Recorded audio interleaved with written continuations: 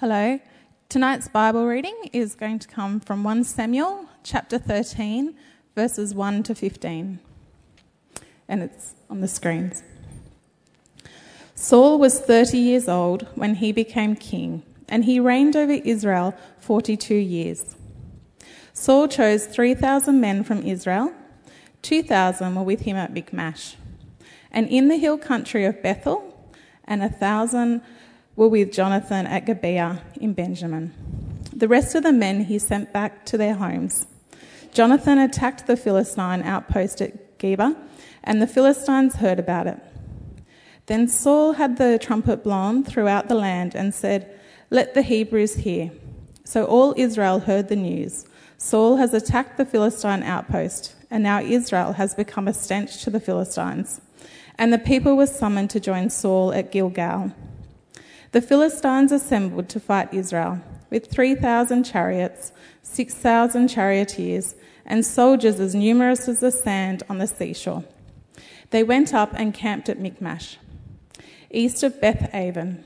When the men of Israel saw that their situation was critical and that their army was hard-pressed, they hid in caves and thickets, among the rocks and in pits and cisterns. Some Hebrews even crossed the Jordan to the land of Gad and Gilead. Saul remained at Gilgal, and all the troops with him were quaking with fear. He waited 7 days, the time set by Samuel. But Samuel did not come to Gilgal, and Saul's men began to scatter. So he said, "Bring me the burnt offering and the fellowship offerings." And Saul offered up the burnt offerings. Just as he finished making the offering, Samuel arrived, and Saul went out to greet him. "What have you done?" asked Samuel. Saul replied, "When I saw that the men were scattering, and that you did not come at the set time, and that the Philistines were assembling at Michmash, I thought, now the Philistines will come down against me at Gilgal, and I have not sought the Lord's favour. So I felt compelled to offer the burnt offering." "You acted foolishly," Samuel said. "You have not kept the command the Lord your God gave you. If you had, he would have established your kingdom over Israel for all time. But now your kingdom will not endure. The Lord has sought out a man after his own heart and appointed him leader of his people, because you have not kept the Lord's command." Then Samuel left Gilgal and went up to Gibeah in Benjamin, and Saul counted the men who were with him. They numbered about 600. Thanks, Mel. Hello, everyone. Good evening. Oh, I'm so loud. Sorry about that. It's so good to be with you here tonight, and so good that we can sing again. I am stoked. It's been a good week. Now, hopefully you have been with us on this journey in 1 Samuel. Just to recap, what we've been looking at so far is the Israelites, God's people. They rejected God as king, and they asked for a human king. And they got given this man named Saul. And Saul is who we're primarily looking at tonight. He is king of Israel. And we are looking at what Saul does when he comes under pressure. Now, I'm going to tell you a story about a time where I totally lost my perspective because I was under pressure. Now, some of you, particularly if you're youth, will have heard this story before, but I thought it was an important one to share. So when I was in year 12, I was very, very focused on doing well, and not just doing well, but being the best. Second place was not an option for me. If there was an assessment task, I wanted 98, and that was only good enough if it was first. I was super focused and driven on being the smartest person in my year. It was ridiculous. I wasn't very nice. Anyway, I remember it was term 4 of year 11 or term 1 of year 12, and I was in my very first assessment task for physics. And it was a practical exam, and I remember we were there doing the assessment task, and I froze. And in my head, I just thought, this assessment task, how I perform right here, is going to affect my HSC. And for me, my HSC mark was everything. I wanted a 98 ATAR. I was like, this is it. This is my goal. And I completely freaked out. I had a massive panic attack. I've never had a panic attack before. Teachers had to take me out of the classroom, take me down to the school counsellor. It was not a good time. And I was like, I don't know what happened. I completely fell apart. And I remember a bit later in that year, I was driving to a maths exam and I felt God say to me, he just said, Ruth, when you get to heaven one day, I am not going to care what your ATAR is. And I remember in that moment, I was like, oh, all right. This didn't change my goals at all, but God completely realigned my perspective. I still wanted to try hard and I still wanted to do well and I was still super competitive, a little bit too much. But God had taken a huge amount of pressure off me. He reminded me that his opinion of me was the only one that really mattered. And this pressure that I felt was something that I was putting on myself completely unnecessarily. But we all put pressures on ourselves. It may not be academically like me, but it could be to perform really well in some other thing that we're doing. Or it could be to be really loved by everyone and seen as popular, or the person that people are attaining to be friends with or attaining to be like. Or to look a certain way, or whatever it is. It can be a whole range of things. And tonight we are going to look at how Saul lost his perspective when he came under a significant amount of pressure. And Saul's response to pressure, it isn't good, but it shouldn't surprise us. We have already seen some of Saul's sins and incompetence last week with what Shane shared with us. Last week, Shane showed us how Saul responded when he was chosen to be king. You might remember there was a scale, and Saul, he had on one hand, he was like, there is a big expectation that these people have. It is a big role. It is really scary and really stressful. But on the other hand, we have a really big God. But Saul lost sight of that. The scale should always tip this way. No matter what God wants us to do, he is big enough to help us do it. Always back God. He is always gonna win. He is always gonna show up. But Saul couldn't see that, and so he went this way and he freaked out and he ran away. He lost perspective of who God was. But Saul did grow, he became king, and he did lots of things really right. And 1 Samuel 13 to 15 kind of outlines this early reign of King Saul. And they show some of the good things, but they also show how he continued to lose perspective when he was under pressure. And the point of these 3 chapters is that God rejects Saul as his king because he does a pretty bad job of following God. And tonight we are focusing on chapter 13. And if you remember last week, Saul had been specifically chosen to drive out the Philistines. This was his main job. This was kind of his role description when he became king. This is what God wanted him to do. And so far, Saul has done nothing about it. Saul was given 2 things to do by God. The first one was that he was to attack the Philistines at Gibeah, where he lived, his hometown, and get rid of them from there. And the second, Saul was meant to go to a place called Gilgal and wait for instructions from Samuel. Now, at this point, Saul had been king for about a year and he hadn't started to do either of these things. So already we're getting a sense that Saul might be a little bit slow in following God. But we get to the start of chapter 13 and it seems like Saul is lifting up his game. You feel like he's getting there. Let's read. It says, Jonathan attacked the Philistine outpost at Geba, sorry. And that's the same place as Gibeah. It's either the same place or the people from Gibeah went to Geba. It's the same thing. So it looks like Saul is doing a good job. This is his first task and it's ticked off the list. But I find it a bit interesting that it's Jonathan that actually initiates this attack. And Jonathan is a guy we're going to learn more about next week. He is Saul's son, and he's a really good guy. He's a really good character. But he is the one who initiates this attack. Now, I'm not certain that that's wrong. I'm sure Saul had influence in that. I'm sure he told Jonathan to go do that. But I find it interesting that it was Jonathan who actually went and undertook that task. But either way, The first thing Saul was told to do, he had finally accomplished. Woohoo, good job, Saul. 1 from 1, good job. But this attack on the Philistines got them mad. It was absolutely go time now. The war was on, and the Philistines were not holding back. Let's read what it says. It says, Israel has become obnoxious to the Philistines. The Philistines assembled to fight Israel with 3,000 chariots, 6,000 charioteers, and soldiers as numerous as the sands on the seashore. The Philistines were not messing about in this war. And if you remember, Jonathan had 1,000 men with him. Saul had 2,000 men with him. At best, they had 3,000 men. And the Philistine had soldiers as numerous as the sands on the seashore. Things were looking pretty bad for the Israelites.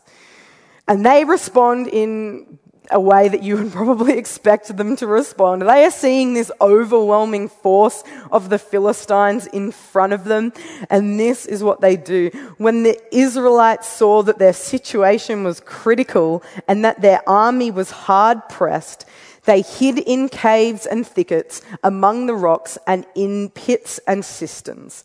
Some Hebrews even crossed the Jordan to the land of Gad and Gilead. And I would say that is definitely fair enough. If you see that you're outnumbered, I don't even know, 10 to 1, you're probably not going to be feeling too confident in this fight.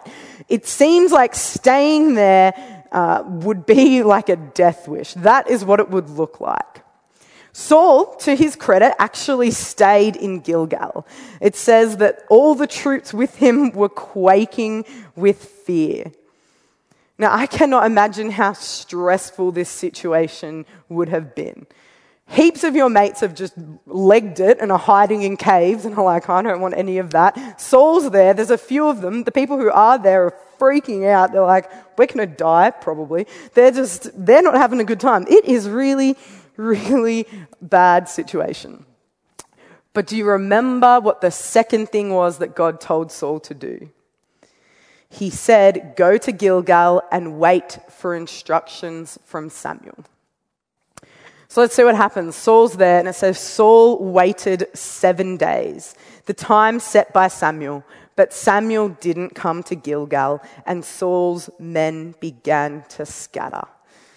This whole situation is looking like a disaster. Saul's waiting there 7 days in terrifying situations. Samuel's not showing up. The other men have just actually bailed now. It is a really, really stressful situation. It seems like everything has fallen apart. So what does Saul do?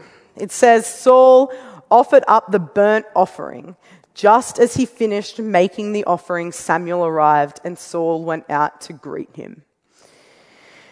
Now that seems to me like a pretty reasonable action. Things are looking pretty bad. Turn to God, see what he has to say about it. But unfortunately, this was the wrong decision. See, what happened was Saul stopped waiting and he took action. He offered up these sacrifices to seek the favor of the Lord. And that kind of makes sense. If you're in that situation, I would be like, God, your dude's not here. There is an army. All our guys have left. What do you want me to do? Let me come seek favor with you. It all kind of makes sense, right? But it was definitely not what God wanted him to do. This pressure that Saul was under is almost unimaginable. And he is their leader, so he decides to act. But he shouldn't have. He was told to wait. And I feel really bad for Saul in this situation because there have been countless times where I have been under pressure that is far, far less than this, and I have still made some pretty bad decisions. But Saul lost his perspective and he acted disobediently. It seems like Saul did the logical thing, but it wasn't the right thing. But we can all relate to this, right? I mean, none of us, as far as I know, have ever led an army into battle and have been waiting on a word from God. But we all know what it feels like to come under pressure and to let that influence our actions. It could be something like peer pressure. We want to fit in and we want people to like us. So sometimes we do things that we just know are stupid. We feel that social pressure. It could be drinking too much, or it could be gossiping about other people. It could be being somewhere that we shouldn't. But we feel that social pressure, so we do it anyway. Or maybe it is the pressure to perform well, whether that's in sport or in study or in our jobs or in what we create or anything that we set out to do. We feel pressure because when you set goals or when you're trying to do something, people can see really easily if you have succeeded or if you're failing. And sometimes that pressure can make us not very nice people. I know this for sure. My poor mum, she said to me not that long ago, she's like, Ruth, I always know when you're stressed with work or with college or with friends or whatever. And I know what she means because I go into myself. I don't want to talk to her. I get rude. I get abrupt. Even just before, Mum was trying to encourage me and I felt stressed and I was like, Mum, just don't talk to me. And that is terrible because when I come under pressure of that busyness or study or whatever it is, I lose my perspective and I become self-absorbed. And that is something I really need to work on. I love you, Mum. Thank you for being good to me. Or maybe it is the pressure of busyness.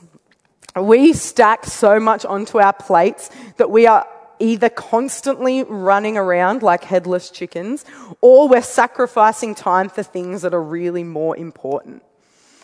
This kind of pressure is what messes up our priorities, or it shows what our priorities really are.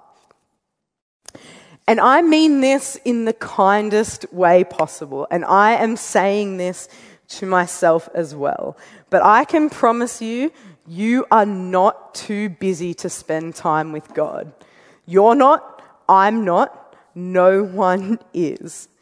It's just a matter of where our priorities truly lie. And I mean this for myself as well. So often I will think, this is just a really hectic week with study, or I've got a lot on for work. I'll focus on spending time with God next week when I've got more time and I've got more space and less things are on my plate. But that is just simply not true. There is never going to be a time where things are perfect and you're just going to magically fall into this beautiful habit of spending time with our God. It's not going to happen. We are going to fill our time with whatever we think is most important or whatever we want to fill it with. So unless I am learning to consistently prioritize time with God, it will never happen. Don't let the pressure of a busy life make you lose perspective on what is most important. We all have times when we let the pressure of our situation do that, impact how we see things and what we choose to do, and sometimes we make bad decisions. And we all understand what that feels like, so I feel pretty bad for Saul in this story. He had a huge pressure, and so he made a choice. Unfortunately, it was the wrong one. But I guess the biggest question when you come to this passage is why? Why is what Saul did so bad? I mean, he offered a sacrifice to God, not to Satan. It's like, why would offering something to God be like, surely this is not the worst thing Saul could have done in this situation. But Samuel is so angry and he says, you have done a foolish thing. You have not kept the command the Lord your God gave you. And because of this, Samuel tells Saul that his family will not be king over Israel. Instead, God is going to choose a different king, one who chooses to follow him consistently. The problem with this is that God didn't want Saul to make an offering and to seek favor with the Lord. You know what would have given him favor with the Lord? Wait. That is what God wanted him to do. He wanted him to wait. Even though it looked terrible, even though it looked impossible, God said, wait. And he was going to show up for Saul. To use this scale analogy again, Saul saw this big pressure from the Philistines, and he knows by now that there is a big God, but it seems like God's guy isn't showing up. Samuel is nowhere to be seen, and he freaks out and he does this again, and he decides to go his own way and make his own plan. But we have a big God who is never going to let us down. A God who always shows up when he says he will. But Saul couldn't see that in the immediate situation, so he stopped following God. Just like last week, what Saul did made sense, but that doesn't mean it was right, because he didn't trust God. Saul was told to wait even when everyone else ran away, even when the situation seemed impossible. He was told to wait, and he didn't. And he acted. And that is really hard. And God's response to Saul seems really, really harsh. No one in your family is going to be king over these people anymore. But God could see more than we do. And he could see that Saul's heart would never fully be God's.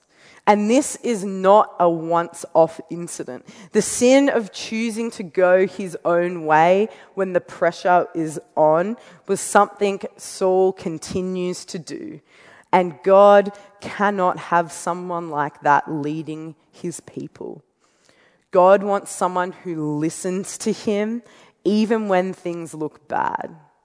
He wants someone who trusts him fully, not someone who just trusts him when it looks like things are going well. He wants someone who doesn't lose their perspective when they're faced with a huge pressure. And unfortunately, that person isn't Saul. And there is a lesson in this for us too. Saul's mistake was that he rushed ahead of God's plan. He wasn't able to wait when God said wait.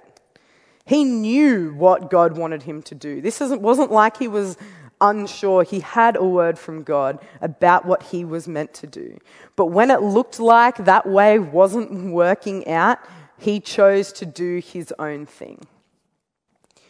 And whilst, again, we are probably never going to be in this situation, leading an army, we do have times where we are certainly tempted to rush ahead of what God has for us. To be honest, sometimes it feels like God is working too slowly in our lives, or like God isn't working at all. So we feel like we've got to get the ball rolling for him, like, oh, maybe I'll just do this and God will catch up to me. That is not how it should be, because God's plan and his timing is always better. Saul didn't like the look of God's plan, so he made his own. And it had really, really sad consequences. I think for us, we can fall into the trap of rushing ahead from God when the societal pressure of what our lives should look like catches up to us. Whether or not we like it, there is these general expectations that we come up against in our life. By this age, you should be doing this. By this age, you should have learnt that. By this age, you should have achieved this, and so on. And this is a pressure that I think pretty much everyone faces throughout their lifetime. And I think this can look like a million different things, but I believe a huge one of these is relationships. And this is kind of like an evolving pressure. When you're younger, you feel the pressure to have a boyfriend or a girlfriend as your friends start dating people. Then there's your pressure to have your first kiss by a certain age, or to start having sex when your friends are having sex. Then as you get older, people start to get married and you feel this pressure to keep up with them and what they're doing. But then there becomes, you feel this this internal pressure really strongly, but then there comes a point where this internal pressure isn't so internal anymore and it becomes an external pressure. People ask you, are you dating anyone? Do you want to get married? Are you worried about being single? And then it grows and it develops as we get older, and then people who get married, they face a whole different kind of pressure. Are you having kids? When are you having kids? How many? What's your plan? It's all so hard. And as we get older, the pressure of relationships, particularly singleness, continues to build, and people respond to this pressure in all kinds of different ways. You see people who date people who aren't good for them, or stay in relationships that are just bad, because a bad relationship is better than the pressure of being single. And that is so sad, because the pressure of being in a relationship makes us lose perspective of the plan that God has for us, whatever that may be. And so sometimes we can try and find ourselves rushing ahead of God's plan or forcing something that isn't right because of this pressure that we feel. It's hard to wait when God tells you to wait, or it's even harder when God's answer might be no. But it's during these times that we need to press into God, to spend time with Him so that He can help us to maintain a correct perspective despite what the external pressures are putting on us. But relationships aren't the only sort of societal pressure that we face. People come under pressure to have a direction and to succeed in their life goals. Right from when we're little kids, we ask people, what do you want to be when you grow up? And that is not necessarily a bad thing at all. But as we get older, the answer, I don't know, becomes harder and harder to give. We expect kids in year 12 to know what they want to do with the rest of their life, to have a clear direction and a plan of how they are going to get there. But life is so much messier than that. Early 20s are confusing as people are working out who they are and what they want to do. They're asking questions like, are my dreams achievable? Do I actually want to do that? Am I going to commit to this? What am I going to commit to? What is my 10-year plan? Now, I know a lot of people are going to disagree with me on this, but I hate 10-year plans. They have never worked for me. I don't even know what I'm doing next year, let alone 10 years. If you know what you want to do in your 10-year plan and you are going for it, then good on you, brilliant. But in my experience, my life has never turned out how I thought it would in 12 months later, let alone 10 years later. But I think that is okay. Life will take unexpected twists and turns, but there is a pressure to know exactly where we're headed and an expectation that we know exactly how we're going to get there. When you don't know what you want to do, the future seems unclear and scary. But I encourage you, don't lose perspective. Just because you can't see what God wants to do with your life doesn't mean He doesn't have a plan. He does have a plan, and He will help you get there. You will get there. Don't give up. Don't be stressed out by what your friends are doing or where they're up to or how clear their goals seem to be. Keep pressing into God. Keep working it out with Him, and He will help you get there. Now, the last pressure I want to talk about is one that I'm convinced every single person feels, and feels for a good portion of their life. These are conversations that I've had with people of all sorts of age range, and that is the pressure of achievement. There comes a point in everyone's life where they start to feel like they should have done more with their lives than they currently have. I remember the first time I felt this. It was when I realized that most of the people getting signed to EPL teams, like professional soccer teams in England, were younger than me. I was like, what? I was like, they're babies. I'm a baby. How are you playing for professional football for Man United? I don't know. It blew my mind. And I was like, what am I doing with my life? There are people out here 17 years old, like being professional superstars, and it's crazy, and it just builds from there. And it seems like this is a pressure that we feel no matter what we have achieved. I've heard this conversation between all kinds of people. Well, at least you're engaged or married and have kids. I'm still single. Well, at least you know what you're doing with your life. I feel so lost. Well, at least you've worked and you have savings. I still have nothing in the bank. Well, at least you have a really good group of friends. I feel really lonely. And the list could go on and on, because we can look at pretty much anyone else's life and say, well, at least you have this. I don't. I don't know if you've ever heard the saying that comparison is the thief of joy. I believe that could not be more true. We naturally have a habit of looking at someone else's life and comparing it to our own. I do this all the time. I have some of the most beautiful, creative, amazing friends in the world. I love them. They're so talented, and so often I'll be like, why is she so good at this? Or why can he do that and I can't? It is really hard, but it is really important to celebrate those things about other people, not make yourself feel bad for them. And we see this in the Bible. This is such a natural human thing to do. When Jesus is with his closest followers, one of them is very honest with him, and they have this conversation. It says, when Peter saw John, he asked, Lord, what about him? Jesus answered, if I want him to remain alive until I return, what is that to you?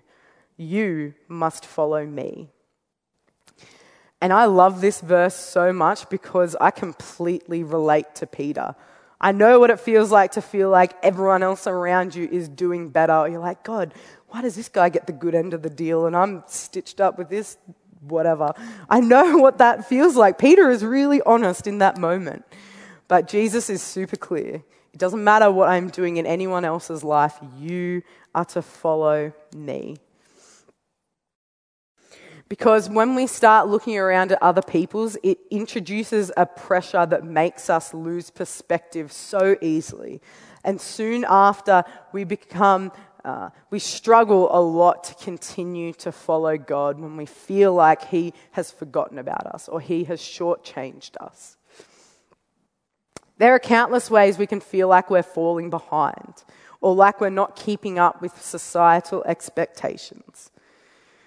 But it's important to remember that this is a pressure that God did not put on us. God has a plan.